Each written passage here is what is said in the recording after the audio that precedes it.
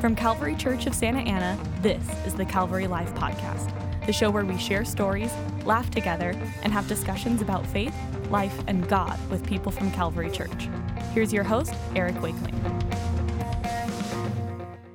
Okay, welcome to the Calvary Life Podcast. My name is Eric Wakeling. And my name is Matt Doan, and I'm feeling very insecure today, Eric, because I'm, as a baseball player, surrounded by ultra athletes today, and I don't know my place. Ooh, ultra athletes. I kind of like that. I'm going to go ahead and just accept that if you're speaking about me, but we're really with the one that's this ultra endurance athlete, I think, who is Greg Clark. Welcome, Greg. How you doing? All right. Great. Thank you for having me on the show. I appreciate it. Yeah. Absolutely. Absolutely. So Greg is he's a Calvary member, longtime Calvary member. He was part of my life group for a long time. That's why we're buddies. And but he's also the executive director of a nonprofit called Up and Running Again. And Greg, it's just basically, what does Up and Running Again do?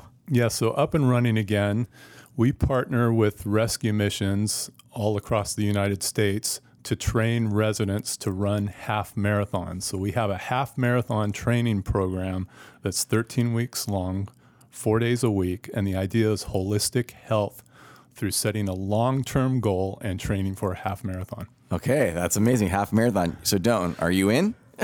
What would it take? Okay, we'll get there. We'll work on that throughout this episode. Yeah, you can do it, Matt. Absolutely. So obviously, half marathon is running. You're in this endurance kind of sport thing. Like, how did you first start getting into some of these endurance sports? Yeah, that's a great question. I actually I have some similarities to Matt. I actually come from a baseball background, played baseball in high school. Dodger fan, unfortunately. Yes. Sorry about that, but love my Dodgers. But yeah, baseball was my sport growing up, high school, a little bit in college. And then due to a job change after I got out of school, I couldn't play in pickup basketball games or softball games. So I thought, I need to stay in shape and do something. So first I started with cycling, started doing century rides on the bike, started racing bicycles. Century ride means what? Yes, good question. 100-mile bike ride. Yes. I'll never forget. I did 100-mile bike ride, swore I'd never get on a bike again, and here I am still doing this craziness. That's right. That's right. Yeah, and so you got really into cycling though, right? Like super into it. Yes. I just love the sport of cycling and did a lot of criterium races, which is the most popular type of racing here in the United States versus stage racing or point-to-point racing in Europe. But criterium is basically a 0.9 circuit, usually circular, where everybody's going as fast as they can and trying not to crash and trying to win. Awesome. And the thing that's funny about cycling and criteriums is Europeans have this disdain for criterium racing in the U.S. because it's kind of a crapshoot as to who wins. So there's no hills, it's all flat, and it's more of there are some tactics and strategy, but sometimes it's who doesn't crash wins the race, so to speak. So, So Europeans kind of have some disdain for that. But I love cycling and still follow the Tour de France and have been over to France to watch the Tour de France. And so I love cycling as a sport. Yeah, I think people need to understand. Like, I mean, this is how I've talked to Greg a lot. So I know, like, he went and rode his bike like after each stage of the Tour de France, like kind of following them, right? Like, and yes, it was the most fun I've ever had on a bicycle, but the most exhausting as well. Yeah, but absolutely. Had a wonderful time. And it's like the Tour de France and following the race over there is like a 22-day tailgate party, if you will. Okay, that's 22. Cool. It's amazing. Just everybody's out there, families, just enjoying the race, barbecuing, picnicking, riding their bikes on the course, and just amazing experience. So that's kind of my cycling. I got into mountain biking, and again, I ended up being a Cat 3 racer, which is not nothing special. Did race mountain bikes for a while. It's probably something good, but nothing special to him is my guess. Right. Like, I actually don't know what that means. But Greg, you've also coached. I know, speaking of mountain bikes, you've coached you've coached high school mountain bike teams. You've also coached individuals. Who has been your most difficult person to ever coach in cycling, swimming, running? All of the above. Is there any name that comes to mind today? Wow, that's a good question. I actually with the initials EW. No, sorry, Matt. I actually that particular athlete is I really enjoy coaching him because he's very numbers oriented, and I really prefer that because I'm into numbers and into things like that. Yeah, so Greg is currently coaching Pastor Eric Wakeling. That's right. In his quests, yes. Yes, he is. So, okay, so now you've talked about cycling. I don't know, I'm going to move on from that. Yes. But it's we also, so this whole thing, though, up and running, it's not up and cycling again. So did you eventually start liking to run? Yeah, so how I got involved with running, actually, it was my father-in-law was turning 70. Whoa, okay. And he wanted to run a half marathon. And he approached me and said, hey, will you train with me to do a half marathon? At the time, I was still racing bicycles. And I was like, dude, I don't do anything like that. I know you're going to be 70. It's like, I have no interest in that whatsoever. And he said, oh, come on, I'm going to be running like a 12 or 14-minute mile. And, I'd love to have you be on this journey with me. And so I agreed to train with him. And so him and I and my wife, Liz, we did the Surf City half, and we all finished together. And he finished a half marathon at 70 years old, which was just amazing. And so through that, because I am a competitive person, I thought to myself, I wonder if I really trained how fast I could run a half marathon. Yes. So I'm sick in that sort of way. Right. That's a good sickness, though. At least in my opinion, in this fellow sick, ill person, But yeah, so that's when you started getting into running, but you also got into triathlons and things like that. Yes. Right? So I had ever since watching Ironman in Kona, Ironman World Championship many years ago, had this dream of becoming an Ironman or doing an Ironman race. And so I actually did my first triathlon in 1992. It was the Carlsbad Tri. I had no clue what I was doing. I wore a scuba wetsuit. I was fine on the bike. I was fine on the run. But I was floundering out there with a scuba wetsuit, and I'll never forget a kayak. With that little open part in the tail? Yes. Exactly. Little flappy thing? Yes. Exactly. Oh, yes. And I had a lifeguard on a kayak come over to me and was like, are you okay? He wanted to rescue me. And I was so angry, I just said, get away from me. I'm just slow, basically. And through that experience, I was thinking, oh my gosh, I could never do an Ironman because I can't do the swim. And not that I'm afraid of water or anything. I just never done any competitive swimming. So flash forward to 2008, many years later, my wife Liz and I went on our honeymoon to Hawaii, and we went to Kona and watched the Ironman World Championship. And there was a guy there that was 78 years old, and he finished the race. And I was just watching that, and I was just so inspired by all these athletes at Kona of all ages, some of them that have disabilities. And I just thought, wow, if they can do it, I can do it. I just need to figure out what to do. And that began my journey in 2008. That's cool. And then you completed your first triathlon Ironman, actually, in Arizona. Yes. What year was that? That was in 2010, and it was an amazing experience. And just briefly on that, one thing I'll never forget, I was really struggling with, I didn't want, being an Ironman or doing an Ironman, there's kind of some idolatry, I would say, involved with that. And I didn't want it to be all about myself, because it is cool, of course, to say, hey, you're an Ironman and the tattoo and all that, and I'm an Ironman. I wanted to make it bigger, something bigger than myself. So I actually raised money for to build a home for an impoverished family in Mexico through my Ironman journey. And that was just a great motivator for me, and it was a great experience. And even to go down there and build the home for this family from the funds I had raised by doing my first Ironman.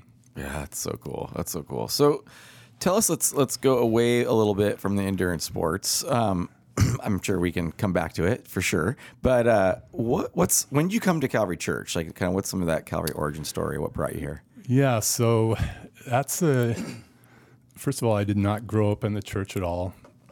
And, my background is I'm sure other people have had more difficult backgrounds than me, but basically my mother died of breast cancer when I was very young. I had an older brother who was killed in an accident a couple of years after that. And my father turned to alcohol basically to numb his pain, understandably. And so I was kind of in this place. I didn't have a place to stay. I had to be self-sufficient, make my own sandwich, going to school and all of those types of things. And I see how God used that now, looking back, in a lot of good ways where, being strong, able to tackle things, not being overcome or being able to cope with things. But through that journey, I didn't really have a faith background or know the Lord or anything like that. And then now taking that back, I'm an adult now and I'm in the working world. And I had an employee, his name was Gene Hopp, who attended church here for many years. And he would come into my office and he would invite me to church. And I would say, yeah, I'm not really interested, thanks, but no thanks kind of thing. And so he kept after me and kept saying, hey, why don't you come to church with me and just check it out? And so one day he came into my office. He said, look, I'll come to your house. I'll pick you up. I'll buy you breakfast. I'll take you to church and I'll take you home and I won't bother you again. Wow. So I figured, good. Hey, I get a free breakfast out of this. Yeah. Go to church. Okay, I can sit through church service, however long that is, because I had no clue. So I did that. I came here, and that was David Hawking was here. And before the worship center, this is in the early 90s, 91, I want to say, 91. And I don't know what he was preaching on, but something started stirring in me. And at the same time, I have a cousin who's actually a senior pastor in San Diego, and he had given me a Bible. It was an NIV daily reading Bible, and the only Bible I had ever seen before that was a King James Bible. And so I think between those two things, just the sermon, whatever it was, or coming here to Calvary back then, getting this Bible, and I love history, and just started reading it, and the Holy Spirit, I think, was just working on me. Wow. And doesn't mean I had this conversion and started coming every Sunday, but that was just kind of what ended up leading me here. Thank you, Gene, for faithfulness to care for you as a brother, a coworker, and I think it's even an encouragement for all of us that are listening that, be bold, reach out to people, even if they say no to begin with, and then always invite them to breakfast as well. Yes, food is a good motivator. Yeah.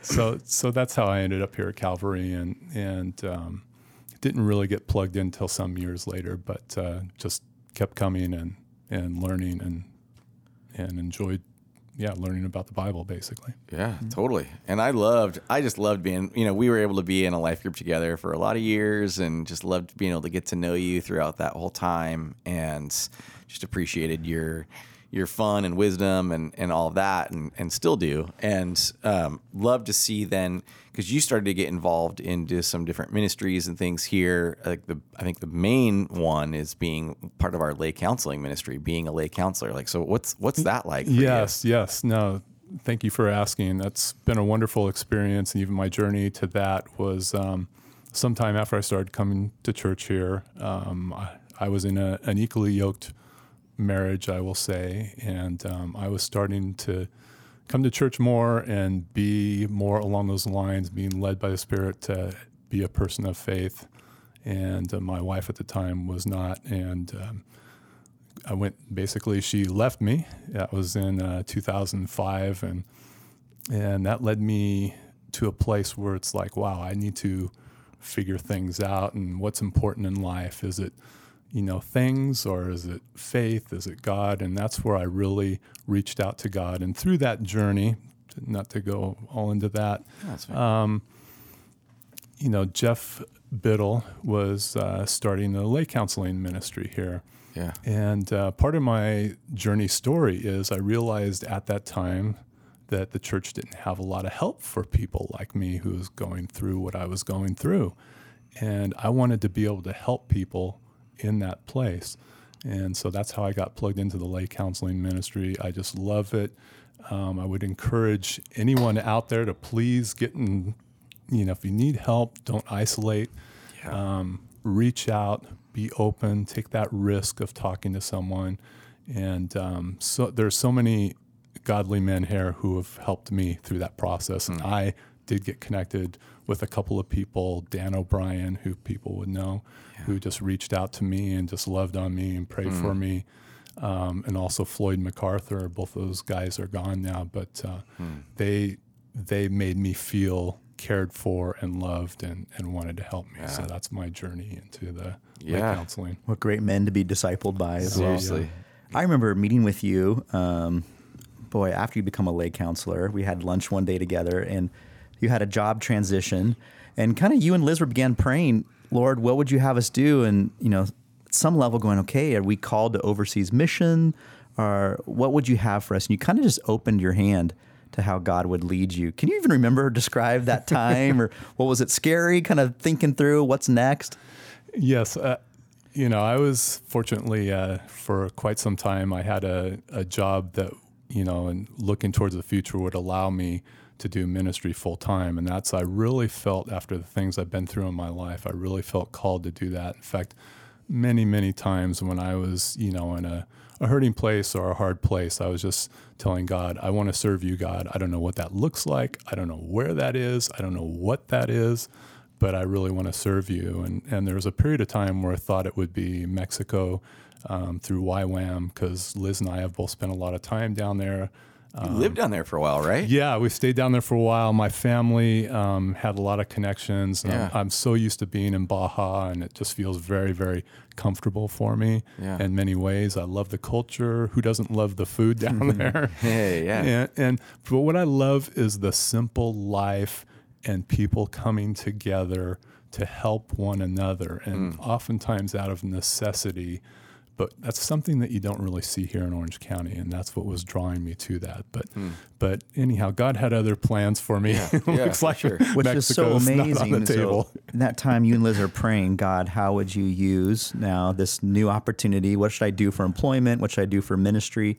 And I think sometimes all of us are guilty of thinking, if we say yes to God's next step in our lives or obedience, he's going to lead us somewhere we don't want to go. And yet, how cool. We just talked about how you loved cycling, you got into running, triathlons, Ironmans, and now God lines you up with a ministry doing something like that. I mean, it's just so cool how God uses our passions and then our calling. Yeah, it's really amazing. I'm so thankful because I still do really have a heart for Mexico. And honestly, I was approached by Steve Tierney, the founder of Up and Running Again. And as our ministry is expanding, he asked me, he said, hey, I would like you to come on board and work for us. I need your help, and you have all the qualifications that we're looking for. And but I still had this yearning for Mexico. And I'm so thankful for my wife, because my wife had mentioned to me, she said, we don't know if Paul went to Spain or not. She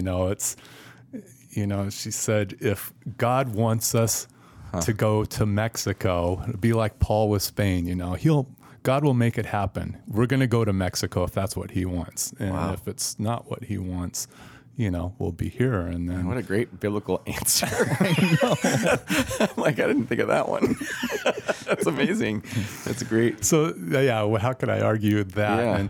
Yeah. But I would say now, just so many things with Up and Running Again. I could tell you guys so many stories. I'm so thankful for what I get to do, and that it aligns with some of my passions that I love, and helping these hurting and lost people through endurance sports, specifically running, is just awesome.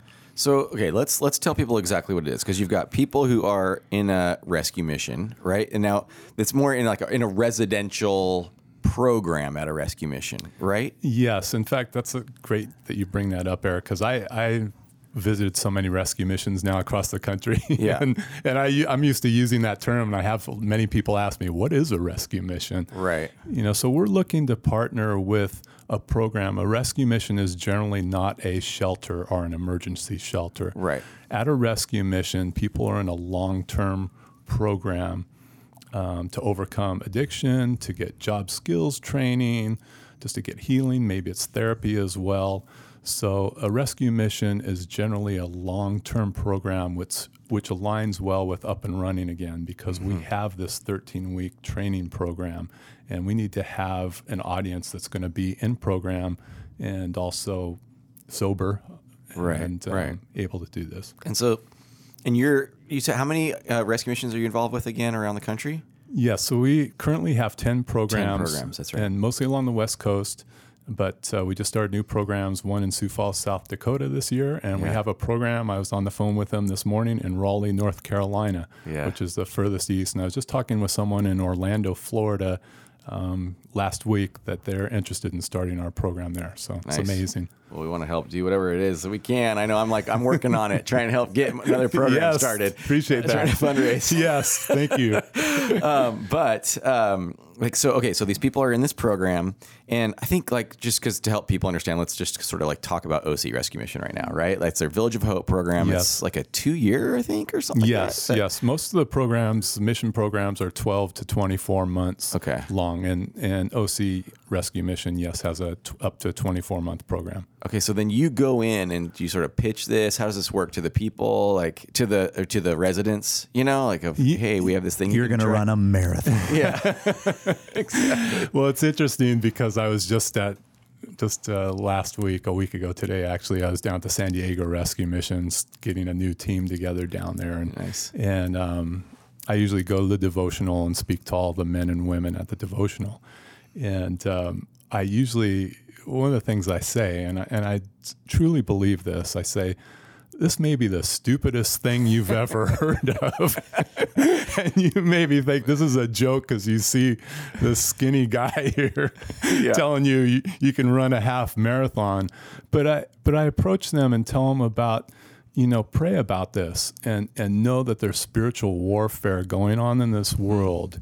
And if you're hearing that, or someone's saying, this is stupid, or why should I even try doing that?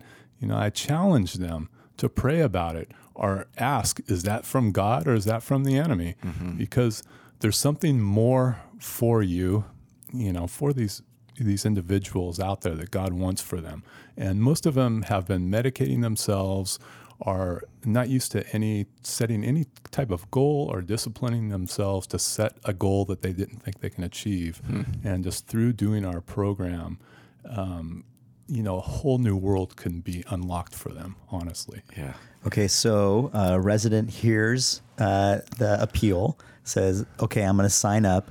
Walk us through, what are the first steps? And I think for those of us that maybe are intimidated by running, what would be some first steps that you would encourage to just get started in this huge goal of running 13 miles, 26 miles? Right, because if these folks can go from homelessness and drug addiction to a half marathon, so can you, Matt. Yes. Okay. Yes, and thank room's you, Eric, because I was going to work on that a little bit room's too. Getting really hot. Because I was going to say, part of my presentation, and Matt, I'm looking at you. We had a gentleman, his name was Jerry. He was at the Long Beach Rescue Mission. Jerry was 375 pounds. Jerry had never done a half marathon. He had been an addict. He did our program, and basically our program starts out, Jeff Galloway started this methodology of training, off the couch type of training in the 80s. Google him if you want. He has a lot of stuff out there, but basically it's jog 5, walk 5 for 30 minutes. That's our first week, 4 times a week. Week 2, jog 10, walk 5. 10 steps? Minutes. 10 minutes. Yes, thank you. Yeah, not 10 miles, not 10 steps. But yes, jog 10 minutes, walk 5 minutes twice, and keep growing that, keep expanding that until you get up to miles. And this guy, Jerry, from the Long Beach Rescue Mission, I'll never forget. He was, and I know he was 375 pounds because he told me that's how much he weighed. He's from Bakersfield originally, and we were doing a race in Riverside, and his family came from Bakersfield, made these signs. Mm-hmm. And so often with these residents and our runners, that's another fringe benefit of what we do is the reunification of families, our friendships, our mending broken relationships. So cool. Yeah. So what happens is friends or family are like, Jerry or Jane is doing a half marathon? they've been using meth for like 3 years. Yeah. I got to see this to believe it. Yeah. And so it's not even maybe they want to be reunited. It's just, I got to see this because I'm not believing it kind of thing.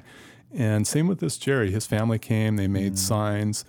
And Jerry wasn't the last one. We did the mission in half in Riverside. He wasn't the last one to finish. He was probably fourth from last. But it was really cool because the event people were taking down the finish line, actually deflating the big inflatable finish line. And so all of our team, other runners were there and volunteers. And so I ran over and told the guy, I said, hey, this is what our program's all about. We have this guy out there. And so they reinflated the finish line. No way. And Jerry had an entourage like the last mile and a half of the race. And everybody was just cheering him on, and he finished it. And I have this picture that I show in my presentation at all the rescue missions. I'm like, if Jerry can do this, you can do it. You know, there isn't anybody who can't do this. And even back to whatever, myself for an Ironman, anybody, you know, it's not our strength, it's his strength, right? And that's even one of my mantras to get into mantras, not my strength, your strength. You know, it's one of my mantras I personally use and repeat over and over again, not my strength, your strength. You can accomplish anything. Yep. Yep, absolutely. That's cool. Wow. So, okay, so like what, so then you've got these people, they're doing this for 13 weeks and they accomplish this thing. Now, you've talked like a little bit, you mentioned to me just a little bit of what kind of sort of fruit we see then from that? What kind of, benefits are we seeing? Because like along the way, this is just what I love is like kind of why I think I just instantly sort of gravitated towards how I think this nonprofit, this ministry is so great is it just makes sense at this logical level, right? Like someone who has struggled with addiction or homelessness and these or different like issues, other mental health issues, like this can just help to bring about discipline, goal setting, and then goal achievement, right? Like all the while also getting physically healthy and, you know, coming out like, because probably like those aren't physically healthy settings for people, right? And so then coming out physically healthy and having the spiritual input that you guys bring along the way too, it's just like, man, to like have that, it feels like it just makes sense that you would finish that and then just think, I can take on whatever now life is going to bring me, you know? Yes, totally. In fact, I tell our runners, you know, when they're going out to job search at some phase of their program, they're looking for a job. And we let them know not many people in the world have finished a half marathon, honestly. Yeah. Very few have. And I say, go in your job interview and mention that as one of your things. You know, when they ask anything else you'd like to add, well, I finished a half marathon this year. And I've had some of our runners come back and say, yeah, the interviewer's like, what? You did a half marathon? And oftentimes they know their background or where they're coming from. And they're just amazed that they could finish a half marathon. But even more so than that, just as you were talking, Eric, I was just, and I've heard this many times, I was just, as I mentioned, down in San Diego, and a number of our female runners just come from these very difficult backgrounds. And I was just down in San Diego, and this woman was sharing with me how she came from a very toxic domestic violence type of environment and asked me to pray for her. And she was saying how running would be such a great outlet for her. And she had so much fear, first of all, of leaving this relationship and coming to the mission. That's why she's at the San Diego Rescue Mission. But also just being beat down both mentally and physically for such a long period of time that she needs hope in something, hope in something more and realizing who she is and what she's capable of other than who someone's saying she is. And I've seen this time and time again where with our female runners, they're just have this new sense of hope, accomplishment. Wow, I am something more than what someone else is telling me in an abusive relationship. And then you take the component of the Holy Spirit and God just being involved in that, and it takes their life in a completely new direction. But I just wanted to mention that specifically. There's so many stories about runners I could tell you. I'm sure. Well, so many stories, over, I think, 900 now have gone through the Up and Running program. It's probably even more since I've even looked at that number. Yes. So in that, we started 10 years ago, just to go back to that a little bit, started 10 years ago at the Orange County Rescue Mission. We had 13 runners on that original team, almost 10 years ago, 2009. 2010 will be our first 10-year anniversary. They did the Orange County Half Marathon, 13 runners, and just through Association of Gospel Rescue Missions and that connection there, we've expanded. Other people found out about our program. But and it's just grown and taken off. But I did want to speak, Eric, to the point. Yeah. You're asking me about how we're helping and real world help. And, And when I first got connected with Up and Running again, and just being with the runners, interacting with them, and oftentimes I just saw this because I was also up in Spokane, Washington. I've been traveling a lot just this past few weeks, but I've seen where our program is not just impacting the runners, it's impacting the volunteers, and seeing how their life is being changed and shaped. And not all of them are believers or know Jesus, but they're seeing something happen and something take place. And they're viewing these runners who have had these different backgrounds, whether it's addiction, domestic violence, sex trafficking, whatever it is. And they're starting to rearrange their lives and their perspectives, the volunteers. And so that's just wonderful and amazing that I get to witness that, and that we can be change agents in that way. But as a more practical thing, I wanted to talk about statistically. When I first came on board, I knew we were having an impact on the runners, a positive impact on the runners. That was a given because I witnessed it myself. I'd run with the runners and what it meant for them and how it gave them this new sense of confidence. But I wanted to get more down to numbers or practicality of, okay, how are we really helping, you know, society? How are we helping the mission? So when I came on board, I went to visit the Las Vegas Rescue Mission, was the first of our programs to visit, and I met with the executive staff there.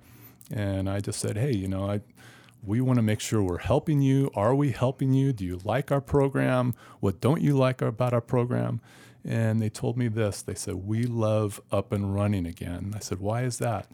And they told me this. If one of our residents from the Las Vegas Rescue Mission does Up and Running again, their success rate of graduating our recovery program doubles or more. Wow. And I was taken aback by this. And I said, my next question was, how do you know this? And they said, we've been tracking it. And this is what we're finding. So they said, we always want Up and Running again because we see the benefits to our residents. So this got me thinking, oh, I have to ask this question in all of our programs. So the next place I went was San Diego Rescue Mission, where we've had a program there for a few years now, 4 years, I believe, and asked them the same question. And for a period of time, a man who signed up for Up and Running again at the San Diego Rescue Mission, the graduation rate was 100%. Wow. Now, that is not true today. Okay, well, sure, that's a huge, 100%. So yeah, but for a period of 3 seasons, a year and a half, it was 100%. If they signed up for Up and Running again, they graduated from the program. So it's just in practical terms, are we making an impact that we can measure? Absolutely. Yes, we are.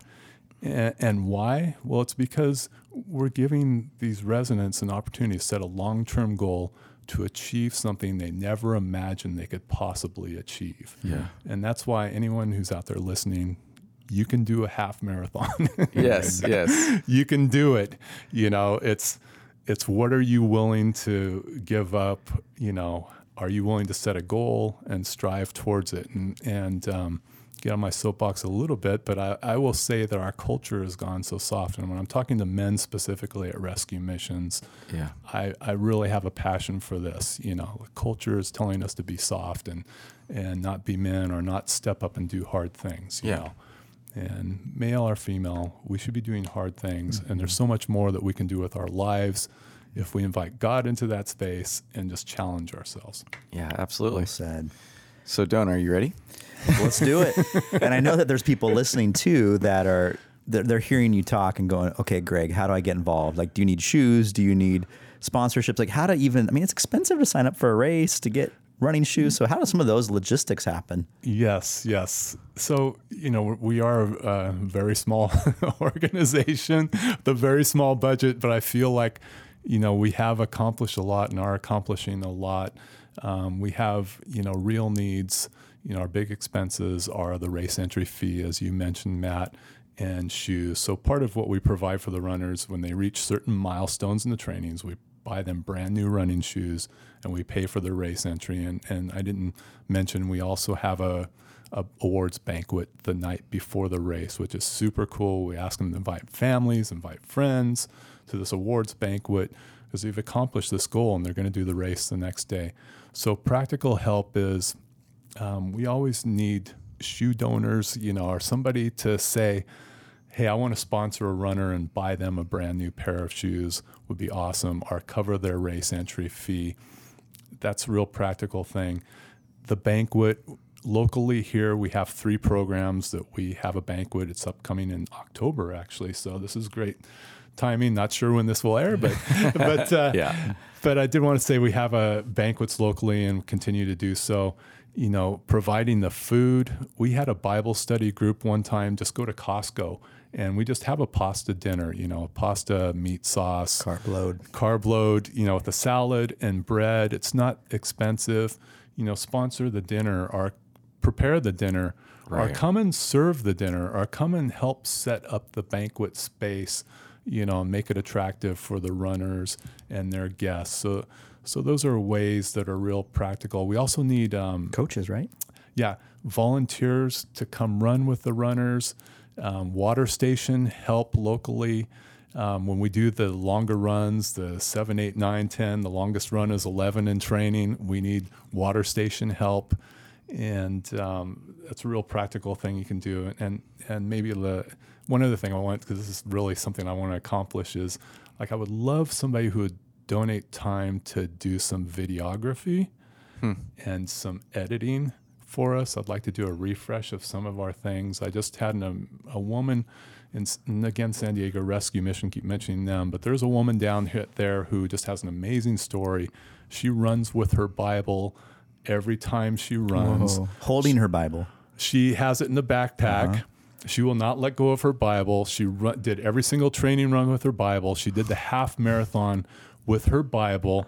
She busted it out after the race, and she said, I was meditating on the scripture, and after the race was reading her Bible. And I got a chance to know her.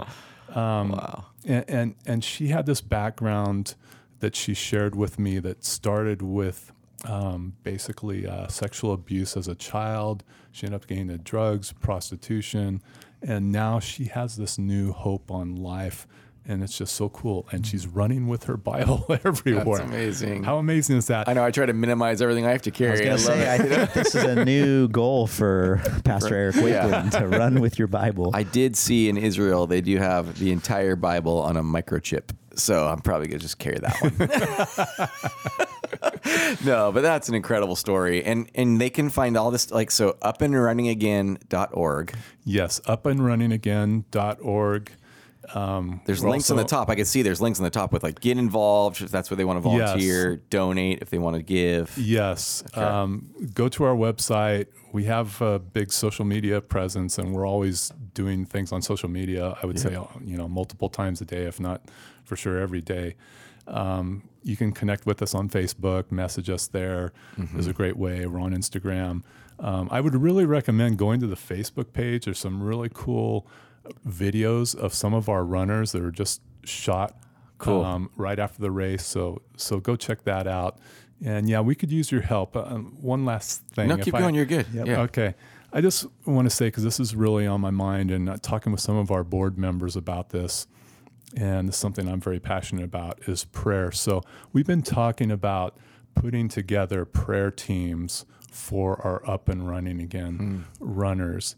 And that is so needed, not just for them to finish the training and finish the race and all of that. If you know the backstory of all of these runners, and if I say this, how I view these individuals has been completely changed Yeah.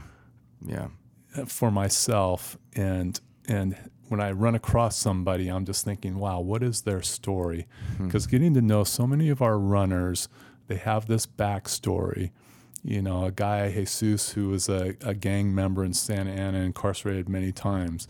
His journey also started with abuse. His mother died when he was 14 years old. His father beat him and had him take his place of his mother, basically, to feed and take care of his siblings. And so things like that, they need prayer. These guys need prayer, guys and gals. Yeah. So we really want to form if you really have a strong interest in this, reach out to us, because we really want to form a prayer team to be praying for our runners individually across the country, praying for their wounds of the past, praying for their future, praying for their running, and just that God would transform their life. So I really want to get that going. Yeah, that's pretty great. Yeah, really proud of you, Greg, and how God's using you in this space to bring his name fame. Well done. Yeah. Wow, thank you. And so I love, there's so many levels of this whole story of everything we talked about that are so great. Like, it's a great ministry, a great nonprofit doing awesome work. And also just this whole story of you and your life and how people can serve. Like, it's a way of finding your passion, your giftedness, your experience, and saying, how can I use that for the kingdom? Like, this is, I think, such a great story for that. Great example. Yeah. I would just say, it's interesting. I remember Steve Tierney, our founder. I went to a volunteer meeting way before I was working for Up and Running again. And he said this. He said, our best volunteers are non-runners. Huh.